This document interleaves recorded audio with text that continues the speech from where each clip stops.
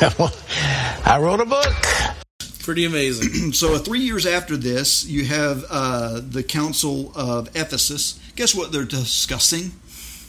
Let me guess. Hold on. I get 3 guesses here. It wasn't should we eat bacon? Nope. It wasn't Predestination free will? Predestination free will? No. Nope. So it must be then the nature of Jesus. Ding, ding, ding, ding, ding, ding, ding. Hold it, Sam. Is this turning into one of those shows where we sit around and reminisce, thereby recouping 80% of the episode cost via the use of clips and archive footage? Yes, it is, Max. Now stop talking, stupid. It's costing money.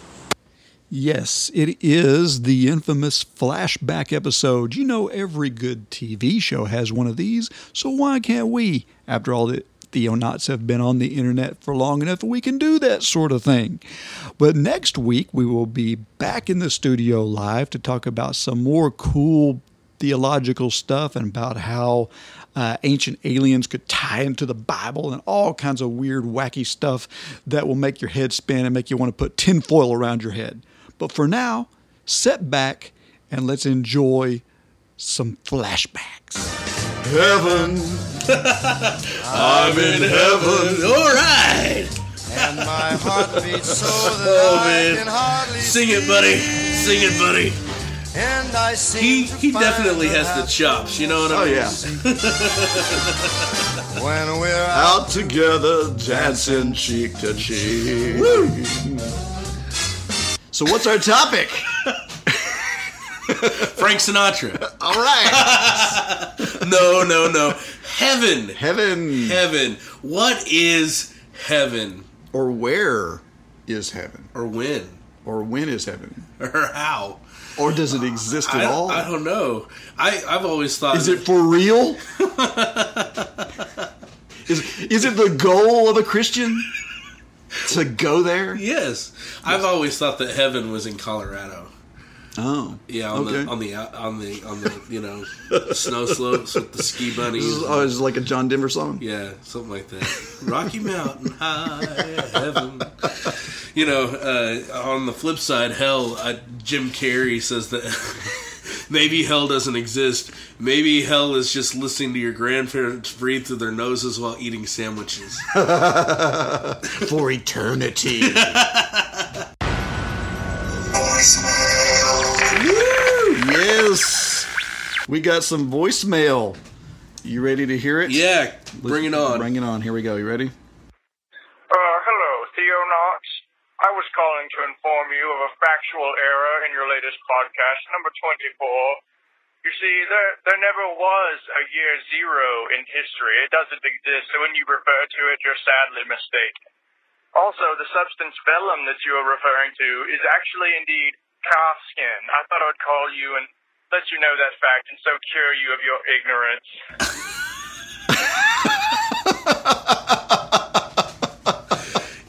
So what do you think there, Jeremiah? Wow. Who was that? Man, I tell you what, that guy was so knowledgeable. Thank you so much. We should have him as a guest on Theonauts. You would think so. Here's the rest of the voicemail, by the way. This has been a voicemail from your friend Riley from back in episode 13. Peace out, neophytes. Okay, so Riley from... Oh, man. He joined us on episode 13 here in the studio. We talked about music and all. He called in to correct us on our... and secure us in our ignorance. You know what that is? That's the student overcoming the teacher right there. Way to go, Riley. Good job, buddy. Oh, awesome. My goodness. How do we guard ourselves from this? How do we get people out of it? How do we stop the secret swimming in the abyss? Well, I liken it to, as a recovering porn addict myself, I liken it to AA. What's the very first step in AA? To admit that you have a problem. Right? And the only way that you can admit that you have a problem is if you go to somebody else. Mm-hmm. And talk to somebody else about it. The very first step is opening up. Right. And listen to me, church. I mean this. Let people tell you. Yeah. Without casting judgment. Right. That's the biggest problem. Oh, man. Definitely. I mean, really, we have to talk about this. Yeah. We've got to share this. We've got to get this sin out into the open. And if you're standing in the pulpit constantly berating people and knocking people down and scaring them out of confessing it, Yeah. then it's never going to get fixed. I have leukemia. I have cancer. But do I want to tell anybody? Oh, heck no. No way. Because if I tell somebody, oh no, you're gonna berate somebody for having cancer? Right. Well, why are you gonna berate them for having a porn problem? It's the exact same thing. There's no difference. It's a disease, it's addiction, it's killing our damaging families. And we need accountability. Amen. So That's right. that is the biggest thing. We need to, and constantly the scriptures tell us, confess your faults one to another, bear one another's burdens, whatever. You can't do that if you're being quiet about it, and you can't do that if you're not allowing people to say they have a problem. Right. So first, pastors, you need to be open and forgiving and loving. Second, if you're a member of a congregation that is not open and forgiving and loving, first I would really start focusing on, should you be there? And it might mean that you need to be somewhere that is opening and forgiving and loving. You might need to move, and or be the change, or be exactly, or be stand the change. up and say, "Hey, look, if you got a porn problem, you can tell me, and I won't judge you. Right. I will help you to get through it." And but the point is, find somebody who you can connect with that you can be real with, and not only that you can be real with, but will be a brother's keeper and hold you accountable. Right. Now, this doesn't mean, there are so many things to be careful with. Yeah. Because of the community that we are in our churches, whenever someone does open up to you, dude, do not take that as an opportunity to, you know what, I talked to a brother and we really need to pray for him. He's suffering from this and blah. We use this as an opportunity for gossip. Right. And all this other thing. Those barriers, love has to infiltrate this whole thing. Yeah. And so we need to things that are said in confidence, we keep them in confidence. We try to that way we can establish this whole idea of it's okay to share it with me. Right. I'm not going to betray that. I love that guy. So I love that band. All right, so my number one, it will never change ever, and I'm pretty sure you can even guess who it is. It's Rich Mullins. So hold me, Jesus, 'cause I'm shaking like a leaf. You have been King of my glory. Won't you be my Prince of Peace? Who? Rich Mullins. That ragamuffin guy. I think I talk about him every episode. Rich Mullins, and it's easy to understand why, so I won't go into great detail. I'll just tell you this. The man was real, and because of that, he made really good music. So yeah, that's why I like Rich. Okay, my number one is For Today.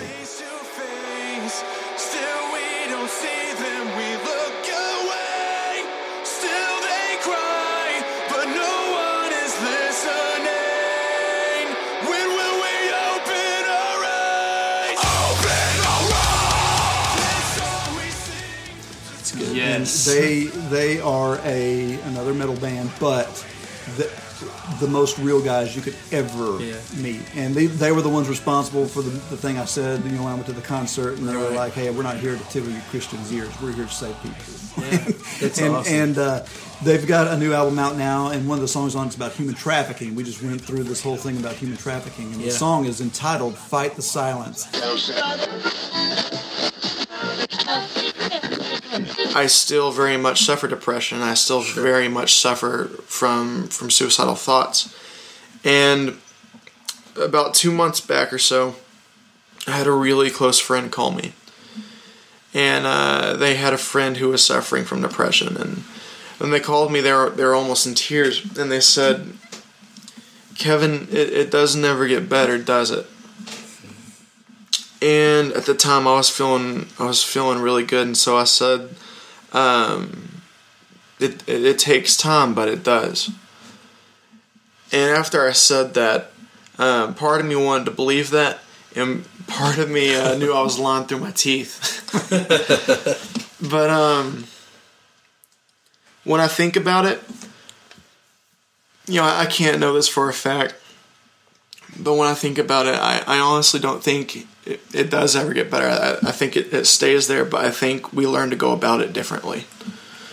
Wow. Because that's a beautiful statement right there. Well, it's all, and I think that it's like anything else. Yes. It's all about how you deal with what you've been given in life. That's right. We don't all have perfect lives. I mean, people that don't suffer from depression have other issues, do we not? And maybe you're diagnosed with cancer.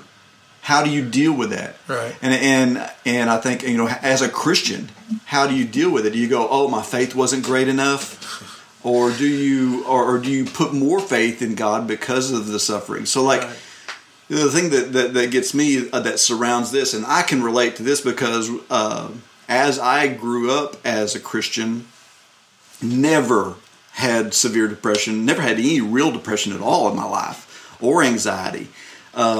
I always, and I say this with shame, but I always looked down on people who suffered from depression. Yeah. And the reason why is because I, as a faithful, quote-unquote, Christian, could not understand why someone with hope and faith could ever, all that is a lack of faith. That's the way I would phrase it. So, and I didn't realize that it is as much of a medical issue as cancer. Right. Yes, the story of the fat king sitting on a pooper and Ehud stabbing him with his left-handed blade and the stuff coming out. Wow. And the reason that is my favorite is because it is so gory, so disgusting, and so awesome. If we made that into a movie, I would have to be 17 in order to go watch it. Yeah, there's several Bible stories like that. Oh yeah, that's a tamer one. You don't see the Eglon Ehud story in children's Bible storybooks. You don't. But such a good story. Okay, do you want to tell more of it, or do you want me to share some of it? Or basically, the story goes like this. So Eglon was a evil king, and God allowed him to take over the Israelites for a time because this is during the Judges. The Judges, that's right. And he was one of the first judges. Ehud was one of the first judges. So Ehud was a left-handed man, the Bible says. And that's another reason where I like Go it. Southpaws. I'm left-handed, and I like the whole story. So he decides to take it upon himself to rid the land of this evil king. The Bible tells us the evil king was extremely fat. And so, long story short, Ehud, speaking of short, Ehud was short. He strapped a sword to the left side of his body. So no one would suspect it. Exactly, because they're thinking the right side. And he goes and he delivers the king a message, and then he sneaks back in while the king, the Bible says, is sitting in the cool of his chamber. And what we covering his feet in the King James vernacular. Covering his feet.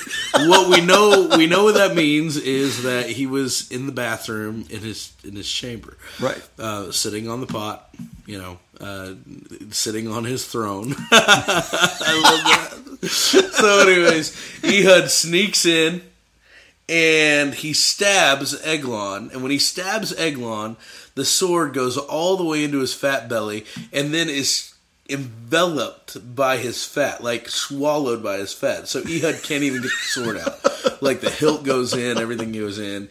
And then the Bible says that the stuff came out of him. And what that refers to is... I can imagine. Exactly. Great. So, it's a nice, dirty story. But, so Ehud sneaks back out, and then his servants come and knock on the door, and they're like, "You all right in there?"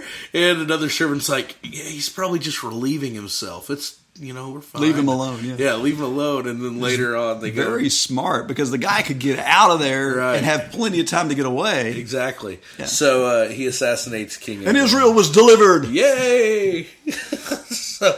That's my. And there was rejoicing. Story. Okay, my number 10 is the Witch of Endor. Okay, so if you're not familiar with That's this, an interesting this is story. This is King Saul. Okay, and King Saul and David are at each other's throats, and David has fled, and Saul is about to go into battle, and he's bringing his sons with him, and all this, and God hasn't been talking to him.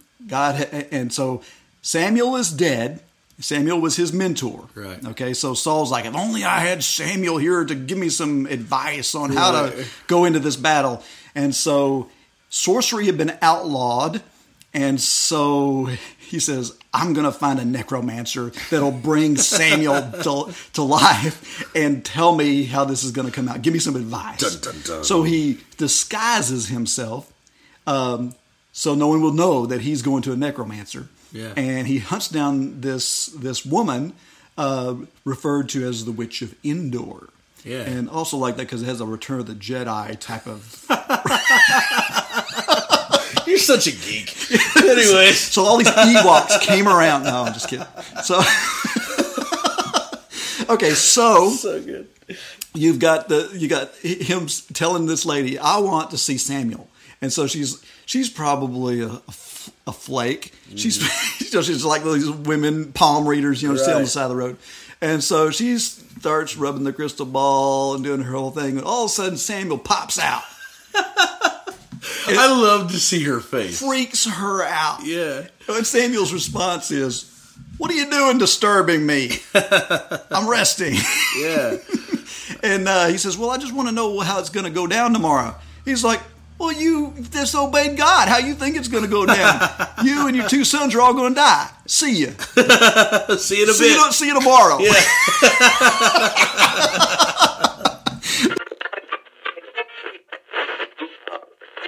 Really curiously weird stuff that really does exist around this. Yeah. And for example, in I believe it's Paracas. Yep. In South America, in Peru, these skulls have been found, and there's here recently this year they've done DNA testing on them and confused everybody because they're basically saying we don't know what this is. This doesn't really fit any human species we've ever encountered before. And in addition to that, there's the parietal. There's like what in a normal skull there's a parietal plate. Parietal plate that's not there on these skulls. Wow. So it's not even human anatomy. And then there's even an additional thing there. The capacity of these skulls is abnormally large, just like the skull itself. And you can't do that by binding. You can stretch what's there, but you can't create more mass. I mean, you can't create a bigger skull than what you really have. Right. Yes. So there's a big mystery around this. What is it? And of course, all the secular George Norries of the world are hollering ancient aliens. Right. And so, but I've noticed that you've incorporated some of this into the novels, and so I kind of wanted to get your take on how that fit in with your thinking. Excellent questions. You guys are one of the best. You're one of the best shows I've been on, man, because you're hitting some of the coolest stuff. Absolutely, yeah. In fact, in a way, I think my series is an antidote to the ancient aliens. Look, you guys, man. I've been around for a long time. In my day, when I was a kid, it was called Chariots of the Gods. Eric von Däniken was the first guy who made this really popular. Horrible book. This notion that ancient religious man was ignorant, and all of our religious notions of the gods come from the fact that because he was ignorant, we were actually visited by ancient astronauts from other planets thousands of years ago. And because man was so ignorant, he thought they were gods, but they were really just advanced aliens. Well, what was so funny is this was out in the late 60s and early 70s, and it was goofy and ridiculous. Now, obviously, they sold a lot of popular books, but scientists and stuff didn't believe it. Sure. Now, 40 years later, scientists and archaeologists, all these scientists are believing in this same goofiness. Right. Yeah. Maybe religion comes from, and it's in all the movies, Prometheus. Right, it's in all the movies. Any movies about aliens, it's basically, oh yeah, they were where we got our religions from. So basically, It is a Christ substitute religion, is what it is. Yeah. They're substituting for God. They're substituting another created thing that they can worship to give them meaning, because we need something higher than ourselves to get meaning from. And they don't want to follow the true God. So man creates these mythologies, and Ancient Aliens is the latest scientific version of that. It's like, wow, people are just crazy. I mean, it's just amazingly, the Southern Baptists have selected a social justice hireling as their leader. They'll follow him into apostasy if they don't wake up. Okay, buddy. Yeah. Oh, well, you know. Of the existence of God. Let's echo that again. God gave that to us. Yes. Science is not owned by the scientist. No. It is owned by God. That's right. He invented it. He's the creator. And so the scientific method was God's thing. The seeking truth is a noble, godly thing. Sure. And so that's what science is seeking truth. That's right. And it's the theme of our show to begin with. Right. To discover truth. Yeah, so. and to dig and to research and none of these things come cheap. No. I mean, you're not going to find answers to hard questions, by just a really quick scan of the internet. I mean, you really need to know some of this stuff before you get into a debate or whatever with somebody. That's and I also want to bring up that the point of this is not to prove people wrong. Right. It is to defend God. Amen. So it is not your job to make someone look bad or to win an argument. And that's the problem with debates, and why I really don't like debates anyway, because debate is always about the debaters. Yeah. Truth doesn't even have to come into play. Right. A good debater can win without the truth. Right. So it's not about you. It's not about being right, and it's not about hey, I sure told that guy. It's about building your faith to know just because you're hearing atheistic spillage coming from coming from a podium somewhere, don't let that shatter your faith. Right. Don't let that get into your head and make you start thinking, oh, you know what? This is all hokey religion and myth. Right. And I've just been, horse-waggled or whatever hornswoggled or whatever Texas term you want to throw on it of where you start doubting. Right. Because the enemy of faith is not information. No. It's doubt. That's the enemy of faith. Right. And what too many Christians lean on this whole thing about, well, I don't need to know what happened to the dinosaurs because I've got faith that the Bible's right. That's fine. But knowing more information about things that are going to be questioned, like dinosaurs, like the age of the earth, like all these, the more information you know, the stronger, the stronger it makes your faith, and B, the more you can give an answer to those about the hope that is within you. Right. And isn't that what Peter told us to do? Right. Well, that's our whole purpose on earth, is to make Christians, right? So we should be the best Christian makers we can possibly be. The field is white for the harvest. It is, amen. And the workers are few. Right. And that's what we're hoping to do, is to equip you guys. And that's part of the GCT network, man. That's our whole mantra, the great. Well, we want to evaluate and consider how Christians should and should not engage in a socio-political culture. Oh, much like we just talked about in the news. Wow. Very much. How coincidental. That just worked, didn't it? Wow. Now I get it. Now, let's set some groundwork here. What do we mean by socio-political culture? Socio, for social, meaning how people are affected by and interact with one another. Is that agreed? Like when you go have ice cream and dancing. That's an ice cream social. Yes. Or if you're in the 21st century, how you get on Facebook. Oh, yes. But we all know you're not. Say what? Nothing. Go ahead. Sorry. Okay. Political. And political meaning how people affect are affected by and interact with those in power. Those, as I believe Plato would put it, the statesmen who make the choices for society, who write the rules, who write the laws. As an aside, what did Plato say that societies needed in order to govern and lead them? The philosopher king. So although he was laying down this groundwork, he had a very specific, not just anybody can do this or should do this. What we need is to lift up the philosopher kings. And if I could just say, we have a philosopher king, don't we? That's awesome. In Jesus Christ. Yes. I like Play-Doh. It dries out really quick, though. Hey, homemade Play-Doh is good because you can eat it. A lot of salt. All that. Can you give us a little blurb of your history? First of all, I want to thank each and every one of you for coming down here and spend time with me, with my family, with the people of my community, with all the children, you know. So they have had a very good time with you since you're about to leave the country. So it is really a blessing to us to have you down here. Thank you. So the door is open for you anytime you want to come back, you want to bring more people, you can bring more people. Awesome. Yeah. For you guys listening out there, if you want to come, you're welcome. That's right. I'll definitely be back. It's been a once-in-a-lifetime experience for me. So,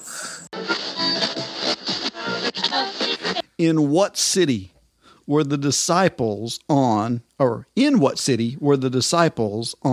day of Pentecost? Are you using the kiddie version for me? I think you're using the child version for me. You're getting the adult version, and I have the child version. No, I'm not. See, what is the card is white. This is Play School Monopoly, is what this is. Oh, come on. Well, go ahead and spell out the answer. I'll give you another question. All right, Jerusalem. Yes, Acts 2 verse 5. All right. Okay, let's see. Let me give you one more. Oh, man, I'm gonna pick you a good one. You're just gonna try to find one that totally. You said what were we doing? Geography, history and geography. Yeah.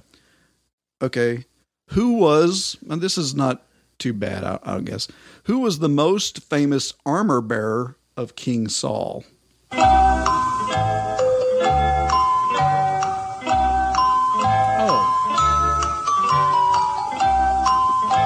I know this. Just took me a minute. David? Yes. Oh, I think I'm totally kicking your butt today. You are, man. That was like 3-2.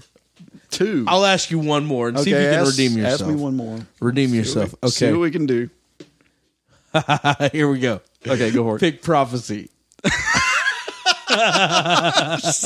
I'm not good at prophecy, but okay. Pick it. Okay, prophecy. All right, prophecy. What is a millennialist?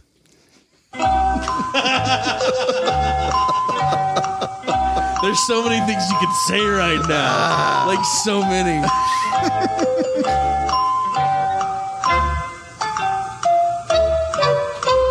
A millennialist is one who believes in a literal 1,000-year reign of Christ on the earth, according to Revelation. That is correct, sir. Yes!